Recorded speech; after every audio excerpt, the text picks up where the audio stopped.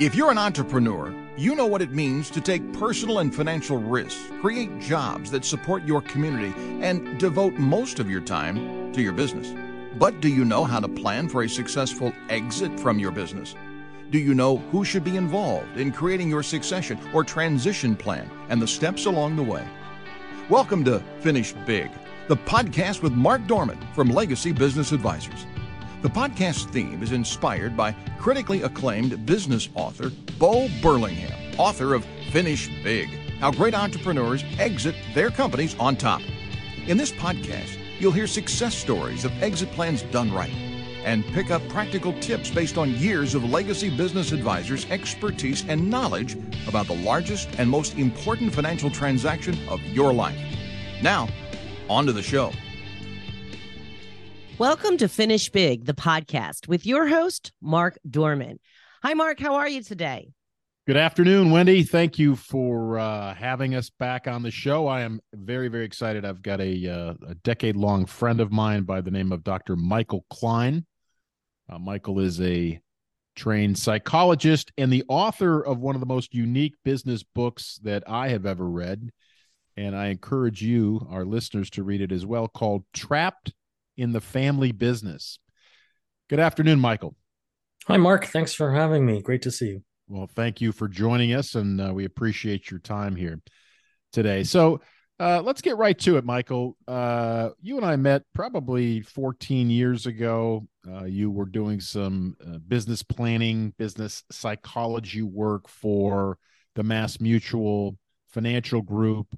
And it's during that time that you started doing a little bit of research or soul searching about this whole concept of being trapped in one's own family business. And I guess let's just start right there. What does it mean in your definition to be trapped in the family business?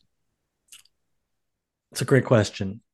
I really think of being trapped as something that can only be defined by a person who is working in the business. It's not something that could be decided by parents, cousins, advisors. It really is internal to that person. And I really define it as a feeling of not having options, of being tied down to this is your career, this is your future, this is where you were not only meant to be, but this is where you will be for the remainder of your career.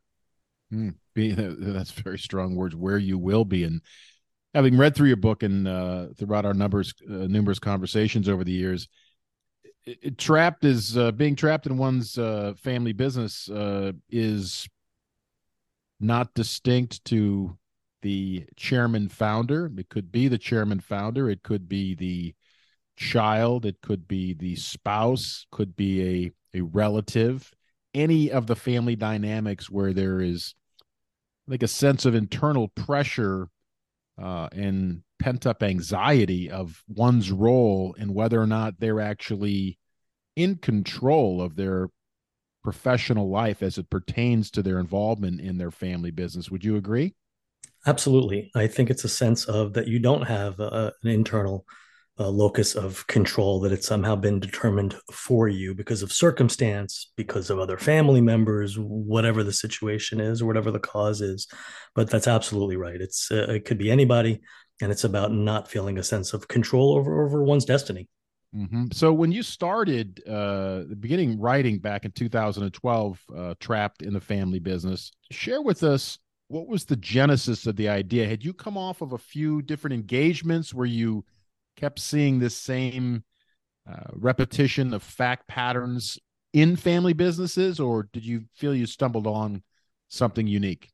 Yeah, it was really quite accidental. Because of my background in psychology and the time that I spent as a business consultant and working internally at a few different companies, including Mass Mutual, I had been encouraged to look into consulting to family businesses, and the idea never appealed to me.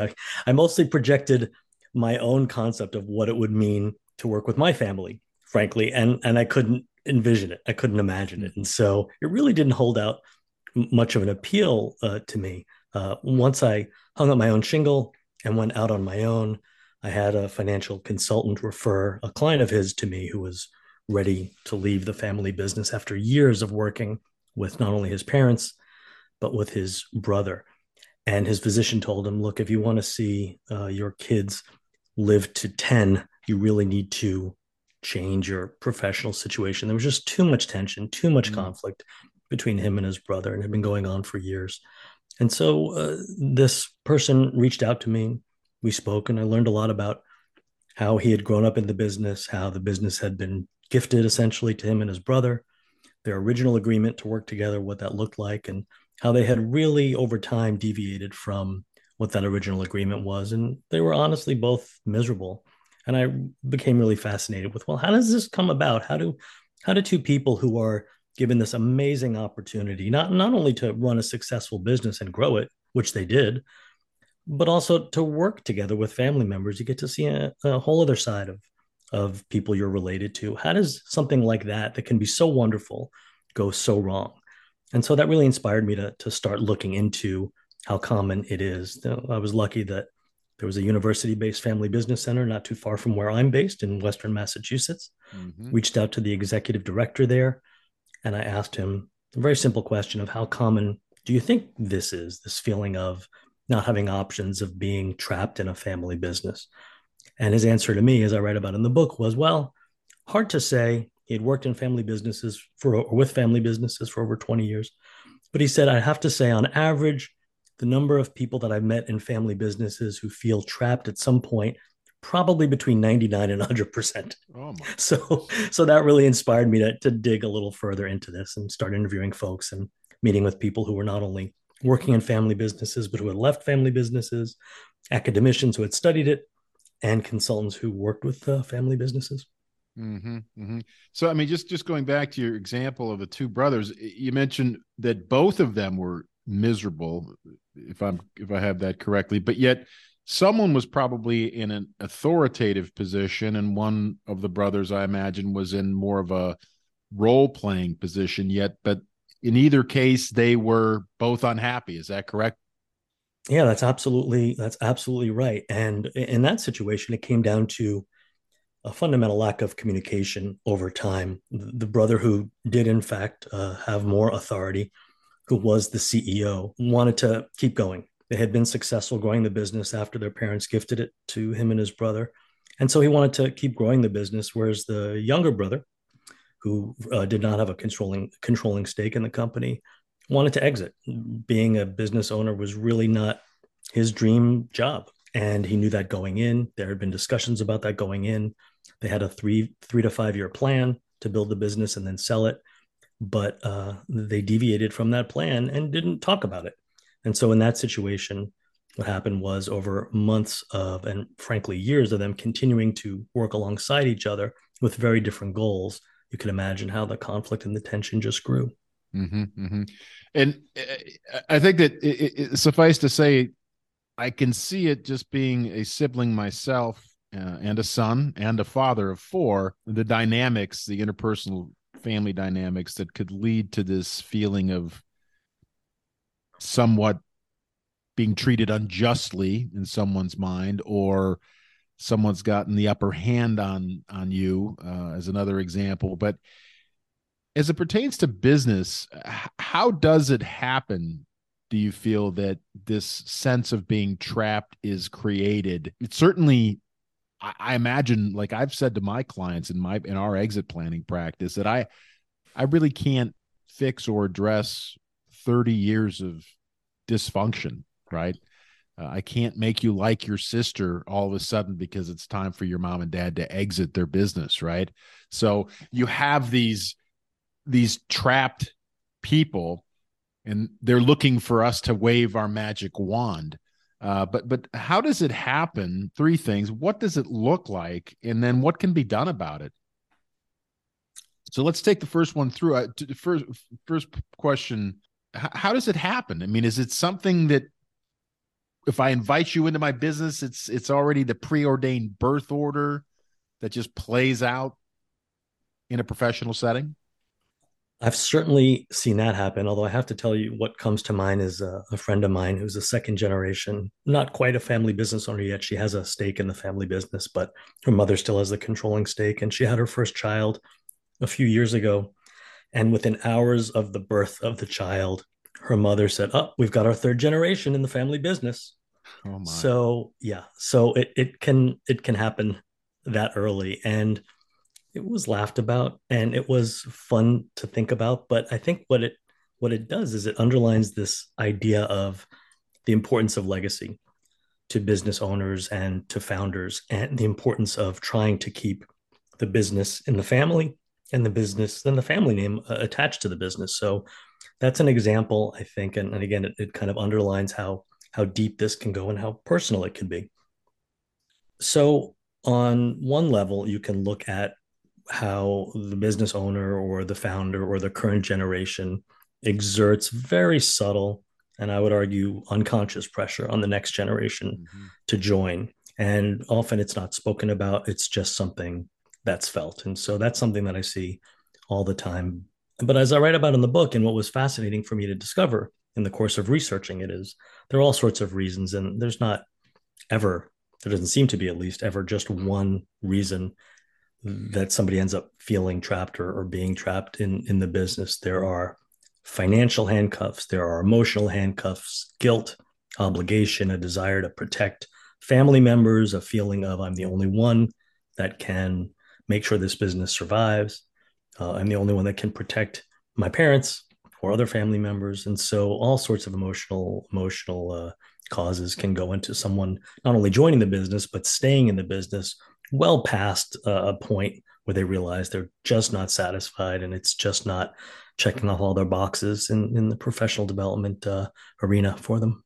Yeah, I mean, I just find this whole topic fascinating. And once again, thank you for joining us. Our guest today is Dr. Michael Klein, author of Trapped in the Family Business. Dr. Klein, you just shed light on there that it's almost presumed that you're going to come into the business. But as I was listening to you, I had added a bit of an appendage to that under the terms that I want you to come into my business, right? In other words, this subtle, unconscious, but yet extremely heavy-handed influence that maybe a father or a mother has that, hey, I've got a spot for you, but it looks exactly like this and don't deviate. I've seen that play out in our client base. And I think, though, that conversely, we oftentimes think about, while we oftentimes think about children's roles within a family business, I also know a lot of founders who feel trapped that, there's a tremendous burden financially and emotionally. They are the patriarch or the matriarch of their family, and they would just as soon maybe have a lesser role within the business, but there's no one within the family to be able to step up and manage and lead the way that they would. So there's that huge conundrum. Can you speak to that, please? Yeah, I think it's very common and an unfortunate catch-22 that as an owner or founder or current gen, I want the business to continue, but as an entrepreneur, as a business owner, I have very specific ideas about exactly how this business should move forward. And so there is intense pressure to the next owner, to the next gen on how they need to run the business. Now, I'll contrast that with a really good friend of mine who's a ninth generation family business owner. And I would argue a big part of the reason why their business has succeeded for multiple generations at this point is that every generation knows it's their job to not only prepare the next gen, but to introduce the organization to them at a young age and to instill in them the idea that you are going to make this business in a way that suits the current environment that you are growing up in. So the idea of this business, in order to survive, has to bend and stretch based on the times that are changing. And so it becomes your task to then steward the business for future generations. And so there's a real acknowledgement by current gens to let go at some point. And by the ninth generation, they've had a fair amount of practice in how to do that.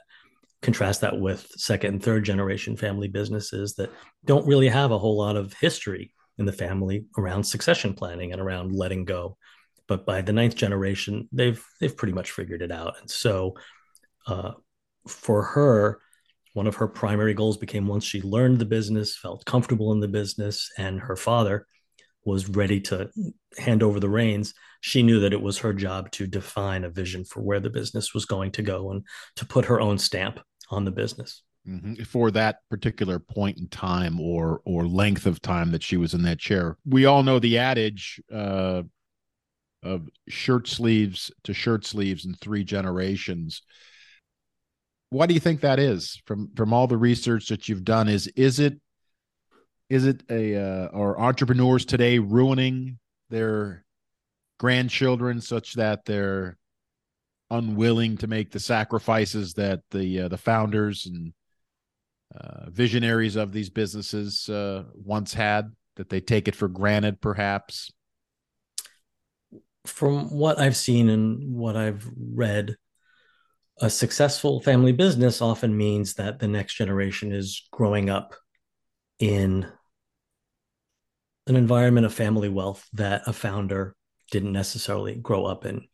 And so that sense of, at times, privilege, entitlement, if it's not really instilled in the next gen from a really young age about what they need to do with the business and with their workday, how hard they need to work, the time that they need to put in. Sure, there are rewards, but it's not built in. It's not baked into the formula. You have to work really hard for it. And so entrepreneurs and business founders, I think, often have a very different work ethic than that has been instilled in their children, and you hear stories of people who started off dirt poor, and that's what inspired them to work so hard, to put in the hours, to put in weekends, to not take vacations in order to build the business. And by second and sometimes by third gen, they're used to it, they've grown up with it, and that work ethic has not necessarily been instilled in them. Mm-hmm, mm-hmm. And I think that stepping outside the realm of a true family business by definition, and just in succession planning in general, the generational gaps that exist between the boomers that started their business and were willing to sacrifice and work much, much longer hours than maybe some of the younger generations today. Look at a guy my age and say, why would I want to work that hard when I don't necessarily, I'm really not into that. That's not important to me. And we've seen that as well, both within a family business and within just a privately held business in general. But so if there's this dynamic that exists of parties being trapped within their own family business, how in the world do you tackle that as a psychologist working in this space? And there's obviously coaching and consulting and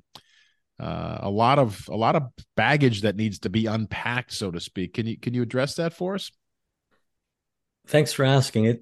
It's a complicated question because these situations can be very, very similar. Every family business is going to have its unique qualities to it, and so it can be really important at the outset to understand, well, who's the client? Are we working with an individual who's trying to sort through what they want to do with their professional life, wanting support, coaching on how to communicate with other family members about their potential exit or their dissatisfaction? Or is it more a family systems issue when there's more than one person who understands that, yes, dynamics are involved here. In order for this business to succeed and thrive and exist past the current generation, we need multiple family members involved in some kind of intervention where communication is addressed, work processes are addressed, succession planning is addressed. So first and foremost, for me, it's about defining who is involved and who wants to be involved. And from there, you can determine what steps need to be taken. I will say almost every client that I work with these days, there is some use of assessment tools. And when I say assessment tools, they can be self-assessment tools. They can be something called 360 tools, also known as multi-raters. But it's a way of assessing not only how somebody is wired, what their personality is like, and what are they likely to succeed at, but what are their career interests? What are their interests outside of work? What are their values? What are their motivators? One of the most satisfying things that I do as a family business coach and consultant is sit down with a current gen and a next gen and show them how similar they are from a personality perspective or an emotional intelligence perspective, how they're wired similarly or how they have similar skills. And again, assessment tools are how I gather this data. And also showing them ways in which they're different and ways in which, as the business continues to the next generation, the next leader will have challenges, but will also have strengths. And so, what assessment tools do is provide a little bit of distance and a way to talk about these soft skills and attributes that most people have a really hard time talking about. So, I'm a huge fan of the use of assessment tools in really almost any intervention at this stage. Mm-hmm, mm-hmm.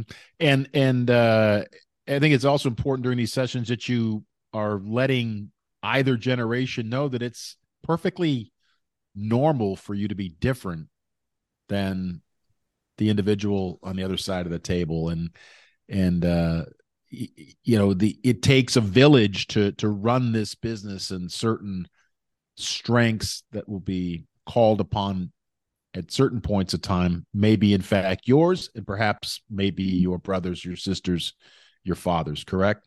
That's exactly right. And really, an ideal setup, just like in any organization, an ideal team is a group of people that are not identical, whose skills, whose traits, whose interests complement each other. Because if you've got a room full of people with the same motivators and the same skills, well, do you really need multiple versions of that person? No, it's healthy for the business. It's healthy for a team. It's healthy for growth to have people with different approaches, different strategies, different ways of looking at the world. The challenge becomes being able to tolerate those differences, talk about those differences, and not bury them. Mm-hmm, mm-hmm. It might sound like a silly question, but does money magnify these issues? Does the size of the business, the amount of value, the value of one's business, the free cash flow, does it help to compound the interpersonal dynamics in any way? I think it can.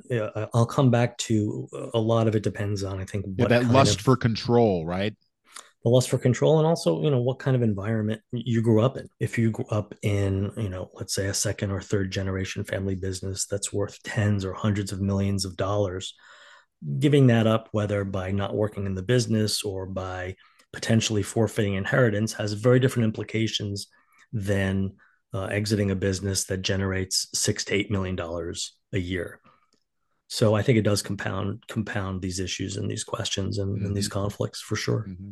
Now, I have a good friend of mine, Chris Goebel, whose family had a privately held charter bus company. He had an interesting family dynamic. I always joke his was easy. He only had 6 brothers working with him, and it was very old school. His father essentially said, okay, son number 1, you were here first, so you own more, and son number 3 or 4 or 5 or 7 owns the least. And it was a bit of a head scratcher, but it was everything, to hear Chris, everything they could do to try to push the company forward while all still getting along and not stepping on one another's shoes. So the reason I ask this, it clearly defined roles and responsibilities, organizational charts, right seats, right people on the right seats on the bus, etc. How can or how can some of these feelings of being trapped be prevented, or can they be prevented? I think they absolutely can be prevented. And in the second edition of the book that I published in 2018, I include a chapter on what parents can do to make sure that they don't inadvertently trap their children in the business. And a big part of that is making sure that children know they have options. Children know that you have options, that you don't need them to necessarily come into the business, but it might be a great opportunity if there's a fit. But again, the most important thing is having experiences outside of the family business. And so I think it's generally accepted in family business consulting circles, for the most part, that current gens really need to present the family business opportunity as just that. Here's an opportunity, but in order for you to have access to that opportunity, you need to go elsewhere first. Mm-hmm. You need to prove to yourself, frankly, and this can be just a parenting skill and responsibility. Prove to yourself that you can survive if this business were to close tomorrow, or if I were to decide if I were to decide to sell it. That's really important, I think, if you do decide to go into a family business, to know that you can stand on your own 2 feet, that you'll live if something were to happen, you'll survive, you're a capable human being. You're not simply there just because you are the descendant of the current generation. So I think that's absolutely important. Getting that work experience outside the family business, I think, is key. It can't also be just about biding your time. It can't be, Yeah, okay, 3 years and time to join the business. I think I would add to that, although it's your book, but if you'll allow me, it certainly, I mean, to your point, you're stressing, hey, you need to prove to yourself that you can do this. But you're also proving to others that you're fully capable of working elsewhere, and you're not just, the son of the founder or the daughter of the founder or great grandson or what have you. Our guest today is Michael Klein, Dr. Michael Klein, author of Trapped in the Family Business. Dr. Klein, tell us about the services that you provide for the family business market in the U.S. today, please. I appreciate the question, Mark. A big part of my work, and frankly, the part of it that's the most satisfying to me, that I find there's still the greatest need for, is for family members to have a consultant, a coach, an advisor who works for them. And so while there have been family business owners that have tried to bring me in to work with their children or work with other family members, for me, one of the most important things is that people feel like they have their own person to talk to, somebody who's not affiliated with the family business, somebody who they can be brutally honest with and really explore different career paths, explore family history, explore business history. And so a big part of my work is doing one-on-one exploratory consulting with those folks who aren't sure the family business is what they want to join or where they want to spend the rest of their career. And that work looks like coaching. It includes assessment work to a large extent. And sometimes at some point, it can involve bringing in other family members. But that's the primary focus of my work these days. And really writing this book and speaking about this book has really developed that part of my practice. And I'm thrilled that it's continued to grow over the past decade or so. That's excellent. I want to come back to how people reach you. But before I do, I want to just explore one more topic. And this is a bit self-serving. I'm a huge fan of outside advisory boards for both family and all privately held business. I think that allows that independent voice of individuals who have been there, done that, provides a lot of wisdom, provides a lot of experience, obviously, but I think it provides cover for those that feel trapped when issues can get a little bit uncomfortable, in that there is that third party, this advisory board that can say, hey, it's not just me that feels this way, but the board feels this way. Would you agree that that's a healthy dynamic to introduce, or just by adding more voices at the table, could it possibly complicate things? I am also biased in favor of outside advisors, and I think boards are an extension of that, and they're really key. I mean, boards can do so much to keep businesses focused and moving forward. It's, things as basic as, if a family member is coming to the business, a board can make sure that there is a job description written, that there's a process for that person to not only develop, but be evaluated. And so that kind of accountability and oversight, I think, is so needed when you're talking about privately held businesses, because as I've seen time and time again, you have a very successful entrepreneur founder who is not really a career manager or a career leader. And because they built a successful business, often they think, well, they can figure it all out. But having that outside voice, that outside perspective, in some ways, that accountability, even if they don't want it, I think the more, let's say, mature or successful owners, I think, get that they really need those voices. They need people to help keep them honest, keep them in check, and sometimes make them do things, or at least point them in a direction of doing things that wouldn't come naturally, that they wouldn't necessarily want to do, but are in the best interest not only of the business, but of the family. Correct. Yeah, that's so powerful. I'm on bended knee on every word. I mean, I see this dynamic play out day in and day out of my travels in the Northeast Ohio market. And so I really, really appreciate, Michael, the ability to reconnect with you, Our guest today has been Dr. Michael Klein. He is the author of Trapped in the Family Business. Dr. Klein, where can our listeners reach you? Easiest way to get in touch with me is to go to my website, which is drmichaelklein.com, spelled DRMICHAELKLEIN, or to type in trappedinthefamilybusiness.com, and that will redirect you to my website. Terrific, terrific. This is Mark Dorman, the moderator of the Finish Big podcast. Our guest today has been Dr. Michael Klein, author of Trapped in the Family Business. Dr. Klein, if you will, I'd love to have you back and explore some interesting stories. I'm sure you've got some good stories in your travels. Maybe we could exchange a few stories and could share with you some of the dynamics that we see in our practice.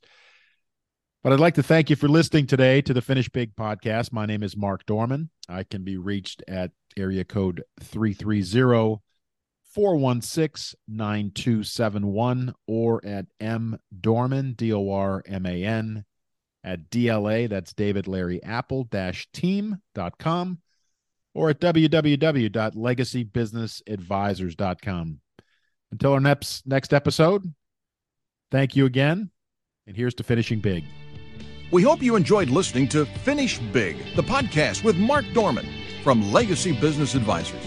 Click the follow button to be notified when new episodes are available. Learn more at legacybusinessadvisors.com or call 330-350-5410. Please be aware the information in these podcasts represent the views and opinions of our guests and do not necessarily represent the views or opinions of Legacy Business Advisors. The content is for informational and educational purposes only. The content is not intended to be a substitute for professional tax or legal advice. Always seek the advice of your legal or tax professional with any questions regarding your specific situation.